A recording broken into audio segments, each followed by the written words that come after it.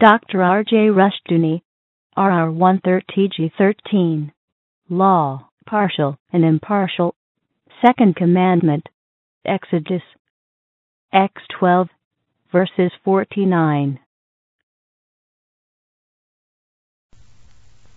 Our scripture this morning is several verses, all on a common theme with respect to the law. First of all, from the 12th chapter of Exodus, the 49th verse. Exodus 12:49.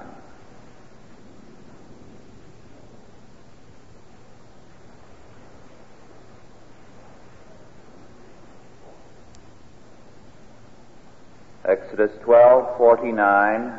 One law shall be to him that is homeborn, and unto the stranger that sojourneth among you. Then from the 28th chapter of Exodus, 2 verses.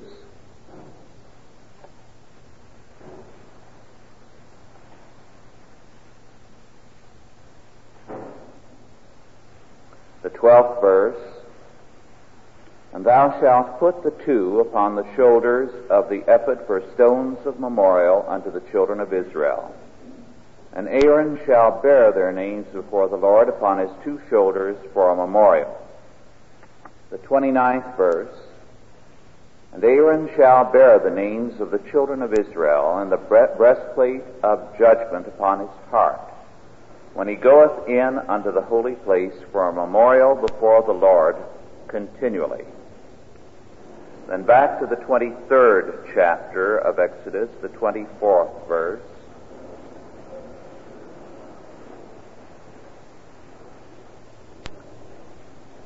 Thou shalt not bow down to their gods, nor serve them, nor do after their works, but thou shalt utterly overthrow them, and quite break down their images. And finally, 2 verses from Deuteronomy 23, the 5th book of Moses. Deuteronomy 23, verses 17 and 18.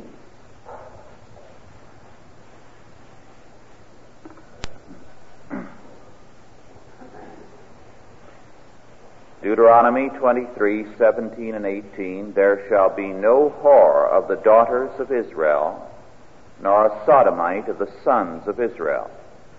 Thou shalt not bring the hire of a whore or the price of a dog into the house of the Lord thy God for any vow. For even both these are abomination unto the Lord thy God. This morning our scripture has been a series of verses from the law, all of which deal with a common theme. It would take a great deal of time to go into these passages in detail, and perhaps might be confusing if we were to give them in too great a detail, so that we shall consider a certain point that the law makes, which these verses have in common. First of all, let us consider the verses in Exodus 28 that dealt with the stones of memorial on the ephod and breastplate. Now the ephod and breastplate were items of the high priest's garb, which he wore as he went into the most holy place, that is, to the throne room of God. The priest represented the covenant people before God. And as a constant reminder when he went there, both in his function religiously and in his function politically, because the holy place, the most holy place, was the throne of God, the King of Israel. The ephod had upon its shoulders 2 stones upon which were engraved the names of the 12 tribes of Israel. The breastplate had 12 gems upon it, and on each of the gems was engraved the name of a tribe. Thus the priest, as he functioned in his office, could not pray promiscuously. His primary concern was the people of God, both politically and religiously. This, therefore, brings out an important aspect of the law. There is both a partiality and an impartiality to God's law. And there must be the same in our law, both religiously and spiritually. The impartiality, first of all. In Matthew 5:45, our Lord said that God causes the sun to shine upon the just and the unjust, and the rain also to fall upon both alike. Moreover, in the scripture which we read, Exodus 12:49, the equal protection of the law as far as justice is concerned extends to both the homeborn and the stranger. And the word stranger here means alien. This, of course, is emphasized in a number of other passages in the law. In Leviticus 24:23, in Numbers 9:14, and in Numbers 9:15, 16, and 29. There is to be one law for all. On the other hand, there is, the law specifies, a definite partiality. God intervenes again and again in history to overthrow the enemies of his people. The law is given to protect Israel from subversion, and total toleration is never legally possible, nor is it permitted by the law of Moses. The idea of total toleration, of course, is a fiction. It is an impossibility. No law can ever extend total toleration. Religiously, for example, there is not a single practice anywhere that has not had religious sanction. For example, human sacrifice has often been, and still is in many parts of the world, a religious requirement. Similarly, prostitution and homosexuality have been often aspects of religious worship and were very central aspects of the religious worship of the Canaanite fertility cults. Similarly, there is not a single human practice, whether it be adultery or whether it be murder, which has not been required by some religious practice somewhere. Thus, there cannot be total toleration. There can only be toleration of any other faith insofar as it does not offend the people of the ruling faith. This matter, for example, came to the United States Supreme Court about 125 years ago with respect to polygamy and Mormonism. And the Supreme Court had to come to the conclusion that it was impossible to extend toleration to this Mormon practice. Because, they said, if we do, there is nothing that cannot be permitted then under the name of religious toleration. All one has to do is to set up a religion which requires almost anything, and then anything goes, and there is no law. And so they said, this country being Christian and the common law of the land therefore being Christian, no other faith can be tolerated except insofar as it conforms to our moral standards and is not an offense to us. This law stood until it was breached under Roosevelt in the 30s, when the use of narcotics by the peyote cult among the Indians was legalized. And now increasingly we are moving towards intolerance with respect to Christianity and total toleration towards various other cults. The law must be partial, because the law represents a principle of order, and it must therefore be intolerant towards anything that violates that principle of order. And since the law represents an enacted morality, and behind that enacted morality stands a religious faith, the law is of necessity intolerant.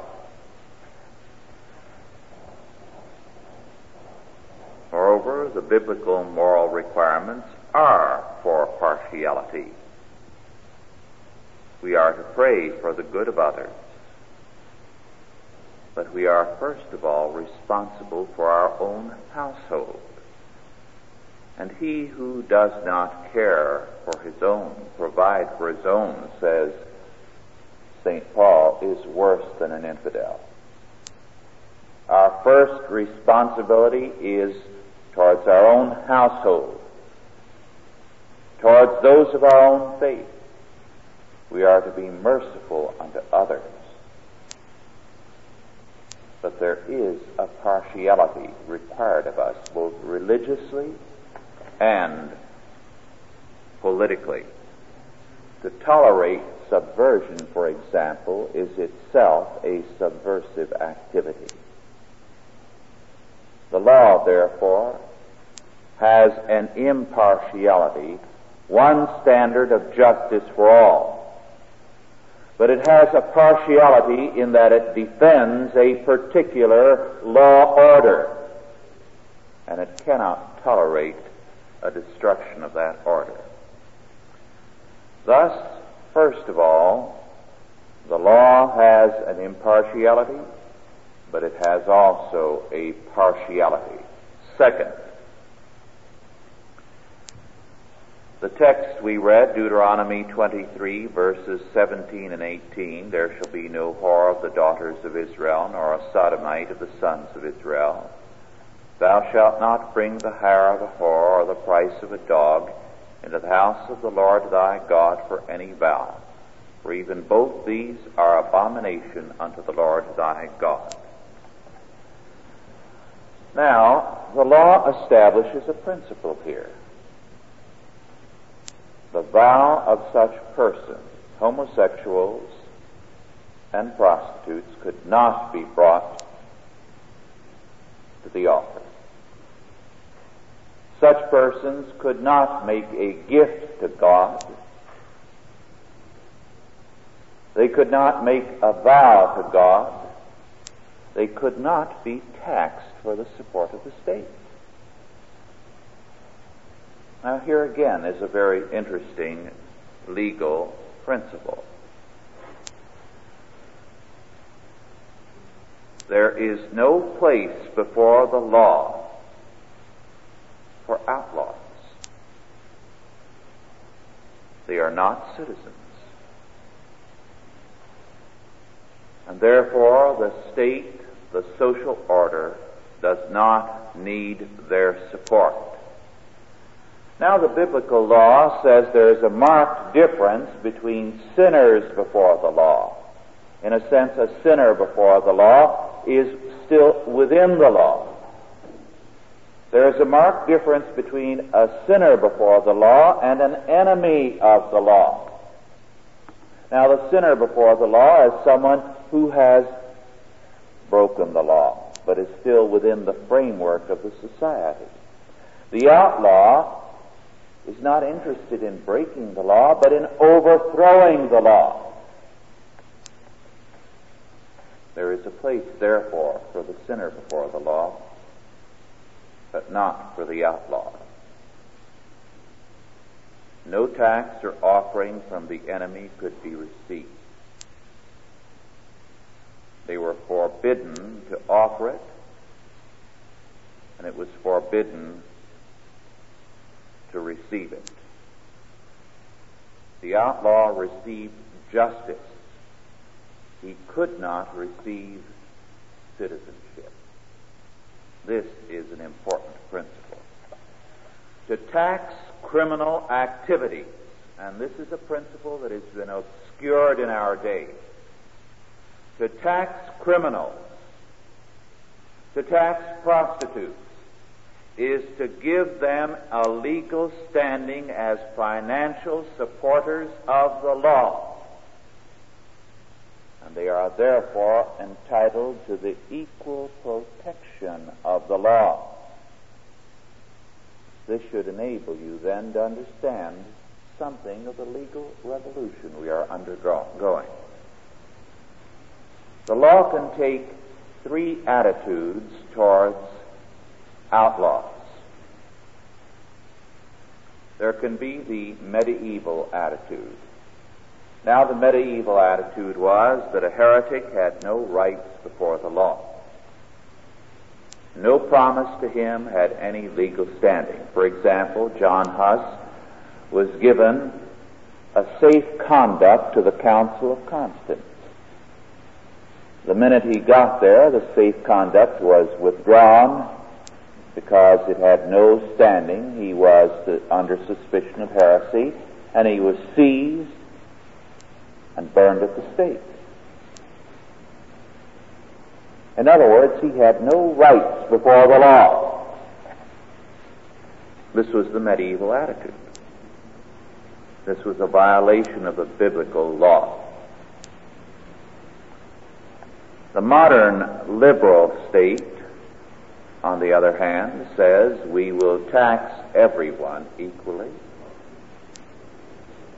But it does not tell you we will give equal protection, therefore, under the law to everyone whom we tax. As a result, what is happening? Today, libel and slander have ceased to be crimes. Murder and rape are becoming increasingly immune, especially rape. Self-confessed criminals are released. Recently, the Supreme Court released a twice-convicted rapist. With respect to capital punishment, the Supreme Court not too long ago ruled that no one who was excluded from a jury for refusing to believe in capital punishment there could be no conviction if from the jury someone had been denied membership on the jury for refusing to believe capital punishment. In other words, those who deny the law must be required to enforce the law, which means they will not enforce. What is happening? Capital punishment is negated. Under the same principle, if anyone believes that murder is not a crime and is excluded from the jury, is being denied his rights, and the criminal who has committed murder will have been denied his rights. Why are we getting into this legal impasse? Why is the Supreme Court moving in this direction? Why, of course, under equal protection. If you admit to the rights of citizenship any and all, you give equal protection to any and all. There has been a move for some years in a number of states, including California a few years ago, to remove the old law which comes from the Bible that anyone convicted of a crime is denied his citizenship. Fortunately, the voters of California turned it down. But the Supreme Court has nullified all this, and to all practical intents they have citizenship. If they have citizenship, they are entitled to equal protection, whatever they're doing. And we are moving in that direction. Now, the biblical law differs both from the medieval attitude and the modern liberal attitude. One law shall be to him that is homeborn, and unto the stranger that sojourneth among you. A person was innocent until proven guilty by 2 witnesses. But not all could be citizens, only the law-abiding. Nor could taxes be collected from people who had no legal standing before the law. To cite an example of the equal protection of the law, the word for prostitute in the Bible is a strange woman or a foreign woman. Whether she was of Hebrew blood or not made no difference. She was a foreigner the minute she became a prostitute. The same was true of a homosexual. Even more so because there the word, and as the Scripture gave it, the price of a dog. He was not only a foreigner, he was more than that. He was subhuman. No such person, once they became that, had any citizenship. But remember the case of the 2 prostitutes before Solomon? A very significant fact. They had the right of appeal through the courts in their case, all the way to the supreme judge of the land, Solomon. One law, but not equal citizenship and equal rights of citizenship. This then is a second aspect that appears in the law with respect to the partiality and the impartiality of the law. A third aspect of the law, as it appears here, is that law is a form of warfare. Indeed, law is the major and continuing form of warfare. We have forgotten this fact. In fact, it has been studiously obscured for some generations, so that I'm sure that in almost any law school, if you were to mention this fact, they would look at you in shock. But law is warfare. What does the law say? Thou shalt not kill, thou shalt not steal. Therefore, the law says we are at warfare against any who kill and steal.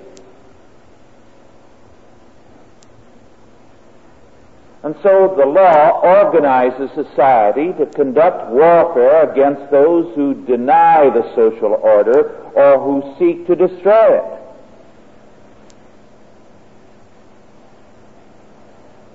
In fact, law is the finest and the best means of warfare. It is the normal form of warfare. Through law, society arms itself, the policemen are armed, to protect itself and to put down the enemies of society.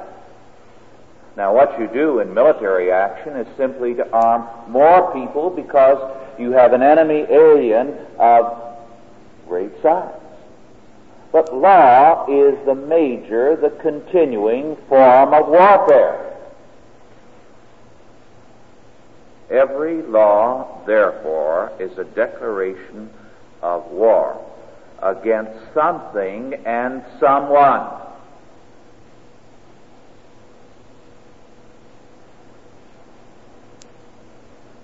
Now, one of the major weaknesses of the so-called free world, or what is left of the free world today, is that it doesn't recognize this fact. The Marxists do.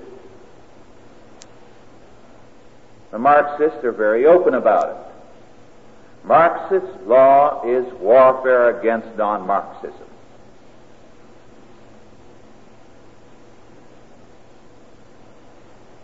Therefore, in spite of all their weaknesses and evils, they have an efficiency they faced the fact that law must be warfare.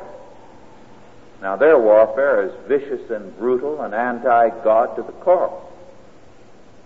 But we have to face the fact that biblical law sets down the requirements of godly warfare in a society. Now, of course, when you bring up this matter of law's warfare, some always bring up, and this is a standard objection, in fact, the central objection that is always thrown at a person who deals with biblical law. Well, the God of the law is such an ugly, brutal God. After all, he condemned the Canaanites to death. He required the Israelites to kill them all. This is horrible. Well, first of all, it is true, God did require the judicial execution of Canaan, all of Canaan, and promised the people they would be corrupted and it would eventually destroy them if they did not obey him. And his word was true. God gave the Canaanites 400 years to mend their ways. That's more patience than we could exercise, is it not? The Canaanites were addicted to every kind of perversion, every kind of evil imaginable. I refer to the fact that homosexuality and prostitution were religious practices required of everyone. And the kinds of things that were commonplace among the Canaanites, of little children to adults, are such that to this day, even in our modern day of pornography, there's very little that's honestly said about Canaanite culture. They were thus sentenced to death. But here is an interesting fact. God told the Israelites that they were to give at all times the full justice of the law, one law for the homeborn and one law for the stranger, to Egyptians.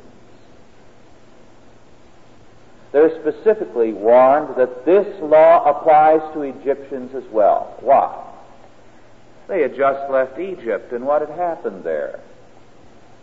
Egypt had tried to wipe them out. You recall the law that all Egyptian babies were to be killed? Egypt had tried to wipe out Israel. God had brought judgment upon Egypt. But God was saying, you cannot judge in this situation in terms of your personal feeling. Your natural inclination would be to say to yourself, well, the Egyptians tried to wipe us out and they were vicious, they were brutal, they killed our little children. We're going to wipe them out. No.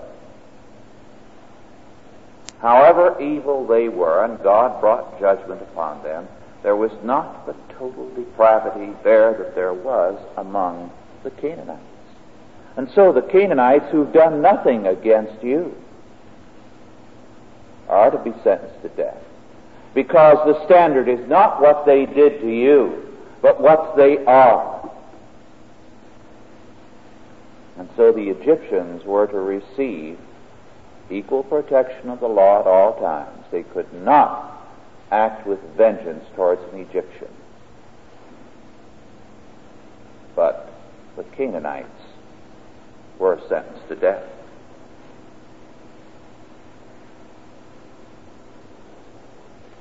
All law, therefore, is a form of warfare.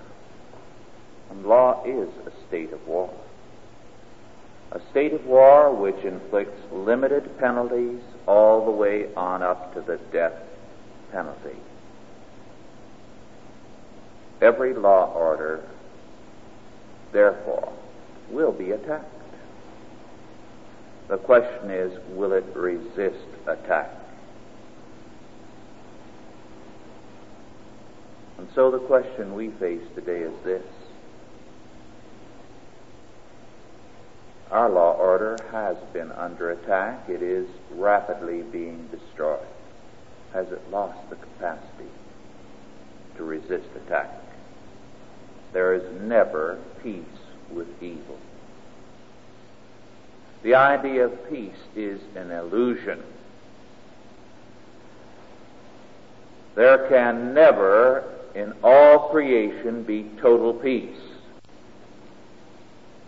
There can be peace for us in heaven, but there can never be peace between heaven and hell.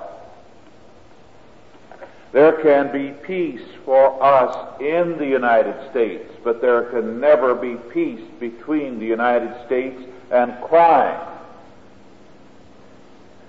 Peace is only possible because of warfare against evil.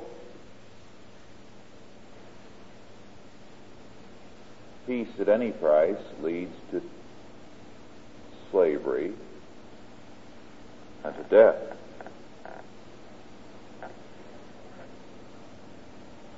John Philpott Curran, over 100 years ago, declared, "It is the common fate of the indolent to see their rights become a prey to the active.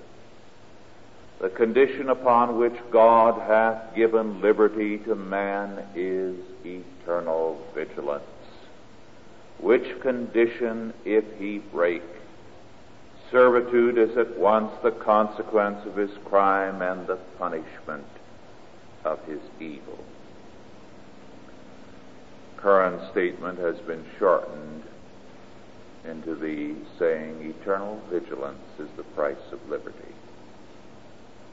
Those who seek peace with evil, therefore, are seeking slavery, and the surest peace is death and the tomb. Thus the law has much to teach us. It teaches us first that law is partial as well as impartial. It is partial to the godly, the moral, the law-abiding citizen. But law is warfare against criminals and against enemies of the social order. Let us pray.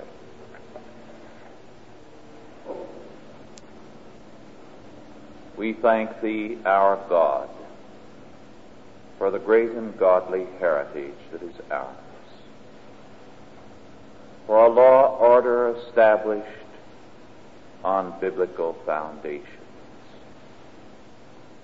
And we pray, our Father, that in these days,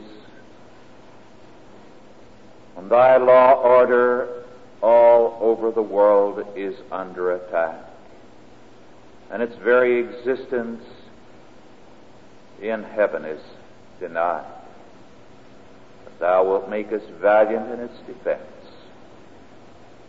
Make us ever mindful that now is the time to rebuild the foundations.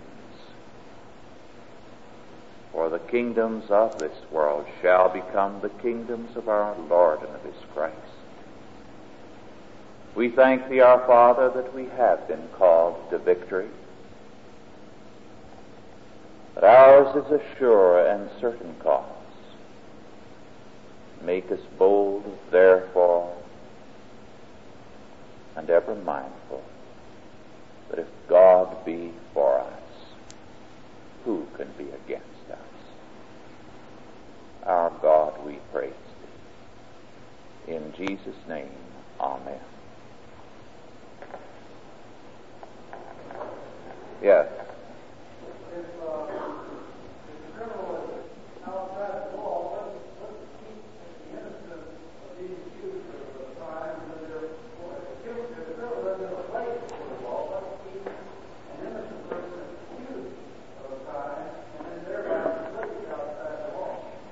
Just this, the biblical law says a person is innocent until proven guilty.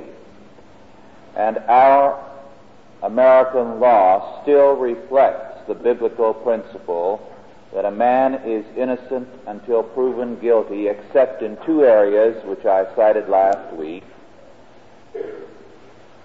In military law, the Napoleonic principle prevails that you are guilty until proven innocent, and in bureaucratic law.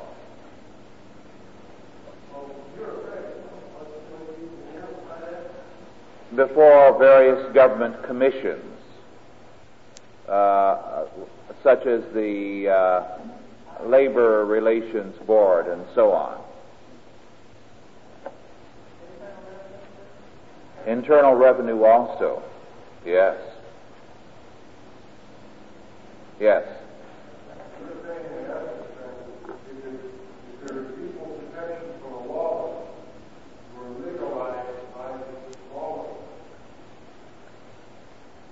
Equal citizenship, you see. Equal citizenship. We are licensing them, we are giving them the right to equal protection then. In other words, if you tax the criminal, you are saying he is entitled to the full protection of the law because he is within the law. He is one of those whom the law must protect. Well, like, for instance, in the case of capital punishment, once they pass the law that a man cannot be convicted and sentenced to death, they have legalized murder. Is that not correct? Not quite, but they certainly... To understand this, let's get back to something of the origins of taxation. Originally, only the person who was a free man and a citizen was taxed. The slave was not taxed. The foreigner was not taxed. So that there were three levels of standing before the law. The slave, the non-tax-paying free man who was a foreigner or had a lesser position, and then the free man who was a citizen and a taxpayer.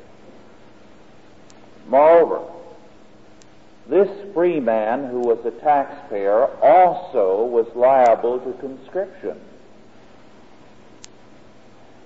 He also alone had the right to vote. In other words, he bore the responsibility. It was his order. He protected it. He provided for it. Now, we fail to realize that sometimes the slave, because the slave in ancient society and earlier society sometimes could operate, and often did on his own on the side, might become quite rich. It was not uncommon for slaves to buy their liberty. He might sometimes have a great deal of money, quite a few assets, because he had used his spare time to dicker and deal and accumulate. But he was still a slave, because to be a free man meant that you assumed the responsibilities of defending a law order, and you alone had the right to determine the nature of that order, to vote.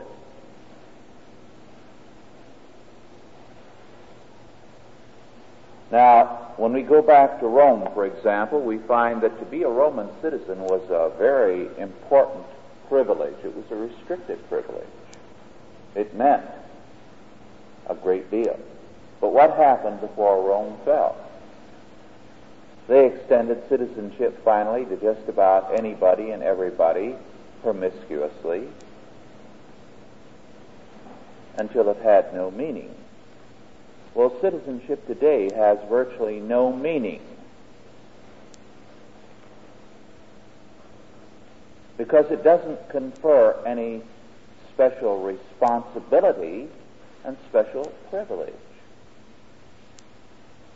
We have destroyed the significance, and now we're destroying the significance between the citizen and the criminal. And we're protecting the criminal at the expense of the citizen. Now, not too many years ago, some of you may recall it, there was quite a bit of hue and cry because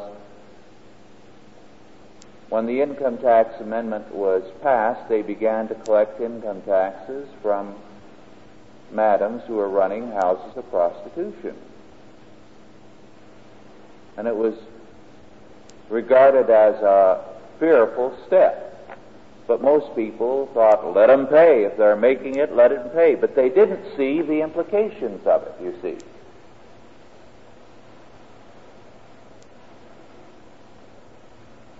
You are then saying they ultimately must have the same protection that anybody else has.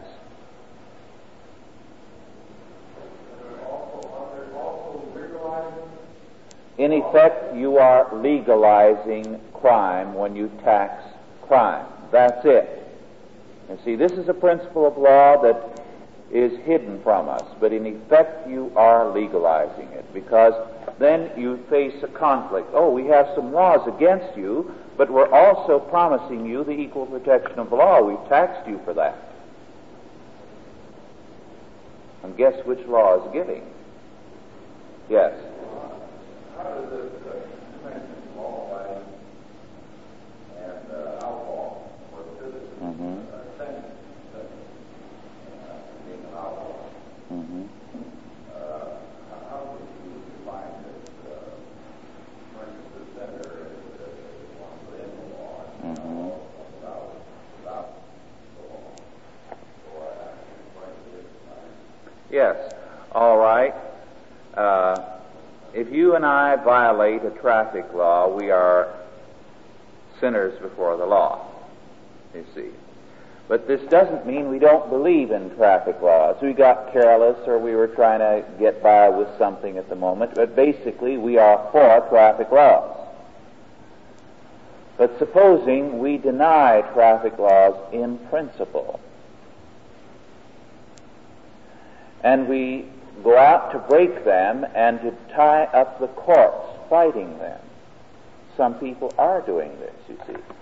They are right now advising people how to foul up the courts with very simple traffic violations in order to break down the law. Well, there's a world of difference, you see, between you and I and such a person. We're sinners before the law. They are outlaws using the processes of the law to destroy the law. Yes.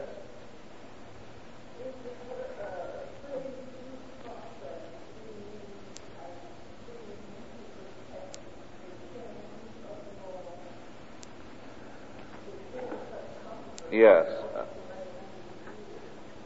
Due process of the law is simply, yours is a very good question, and this is a subject really for a lawyer to get into.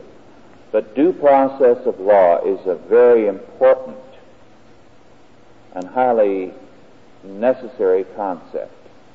What we are seeing is that due process of law is being used by these people for their ends when they are trying to destroy, really, due process of law. In other words, due process is for the protection of the innocent. But today, yes.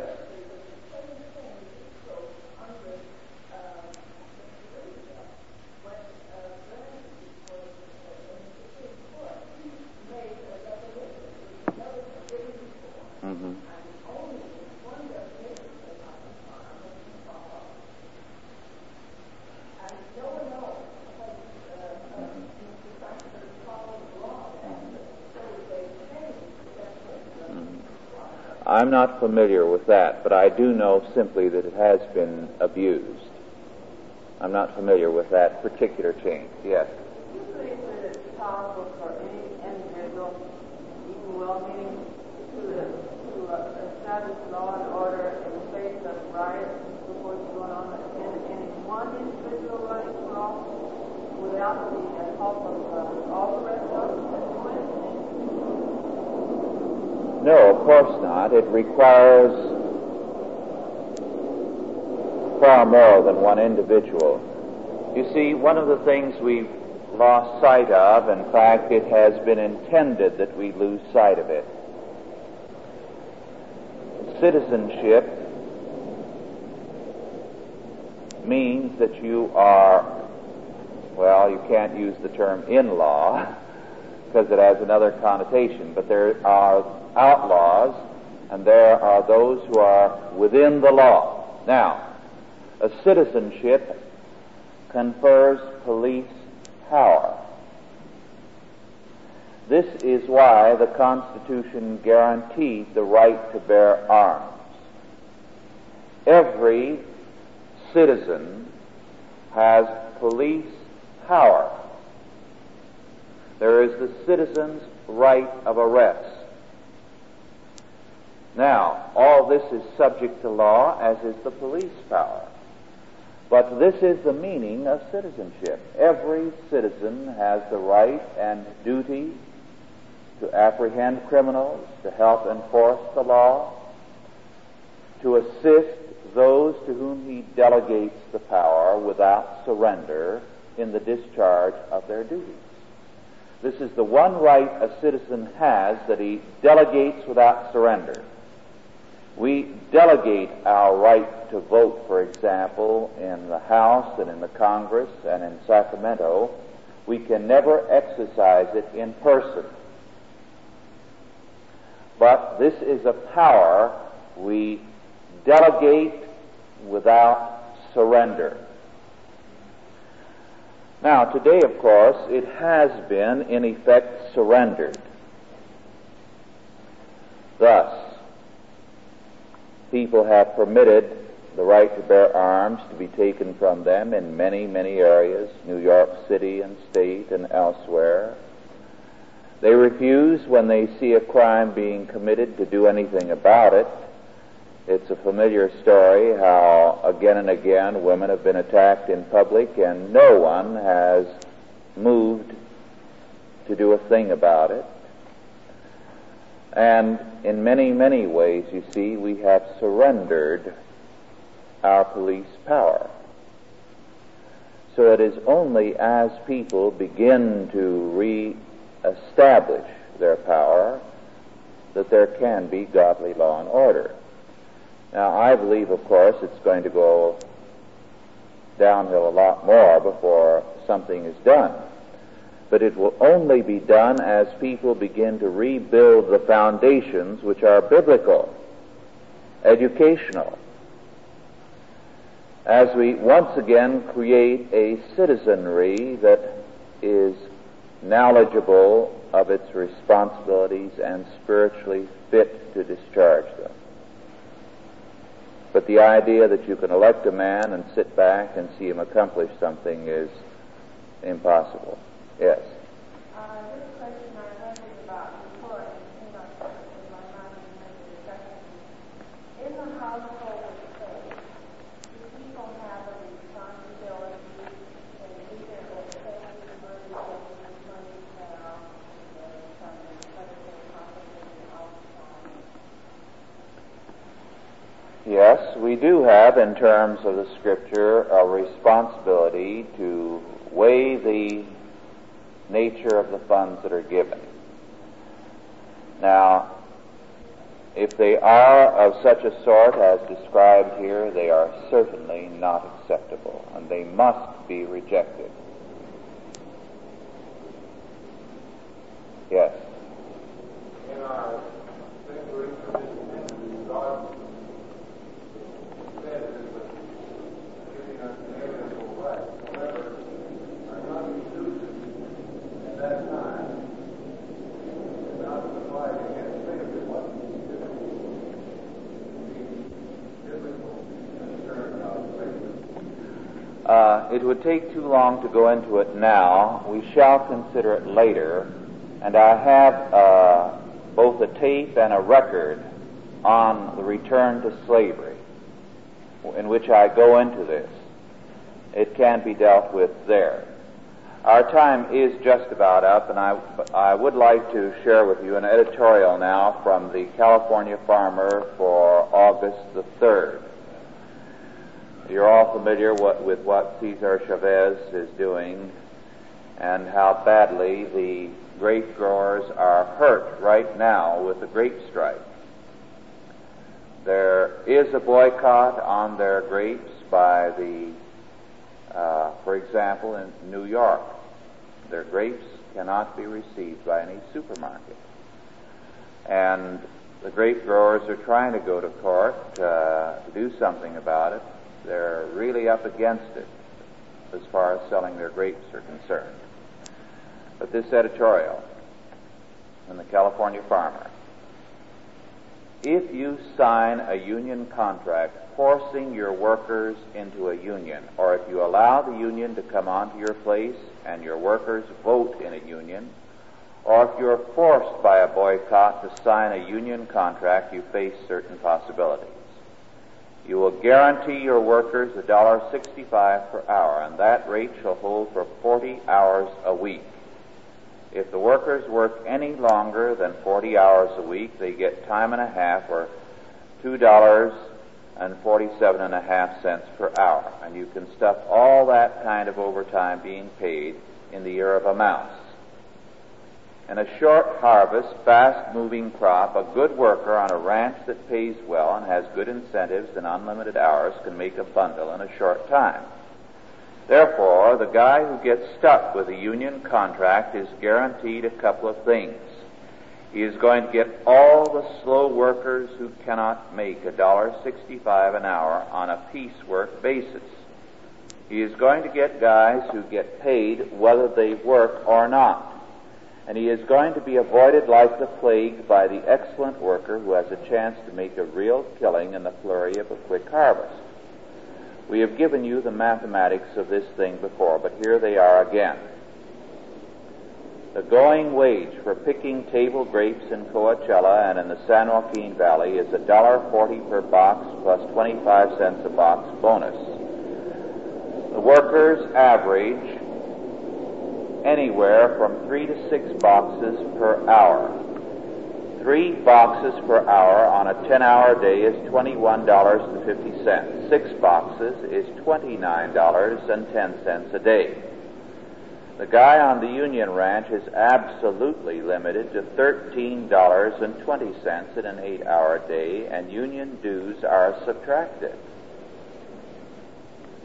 The farmer that gets unionized is facing a real penalty, and if there are any real advantages to belonging to a union, we fail to see them.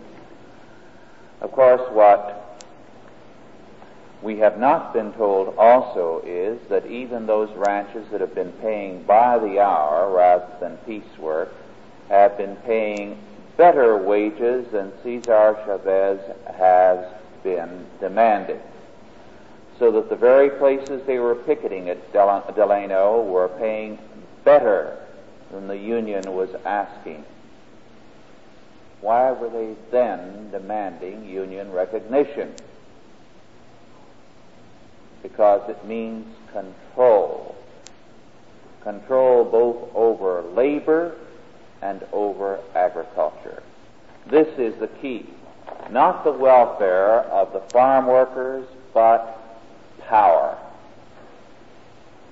And this is the key to a great deal in our culture today. Well, just one, yes, Bill. Yes. They will, but they will never come up to the same level, and the real issue is power. And in Delano, they were very flagrant about it. They imported people because they weren't going to get the farm workers there to strike for lower wages. They imported people from outside to picket.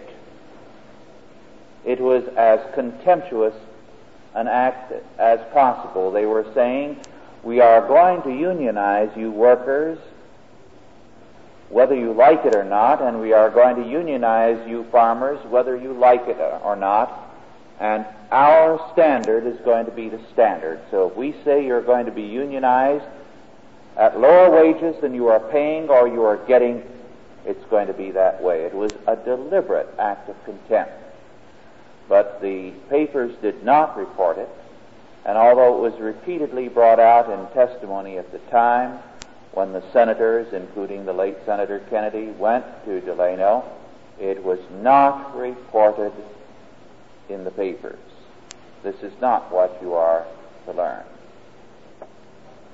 Well, just one more. Yes, you have it. Group of the Mexican workers up there that were beat up by the Union gang formed a group, and they tried to go to the governor, state governor, and reach the city. That's right. That's right. Well, our time is up and we are adjourned. Authorized by the Chalcedon Foundation. Archived by the Mount Olive Tape Library. Digitized by ChristRules.com.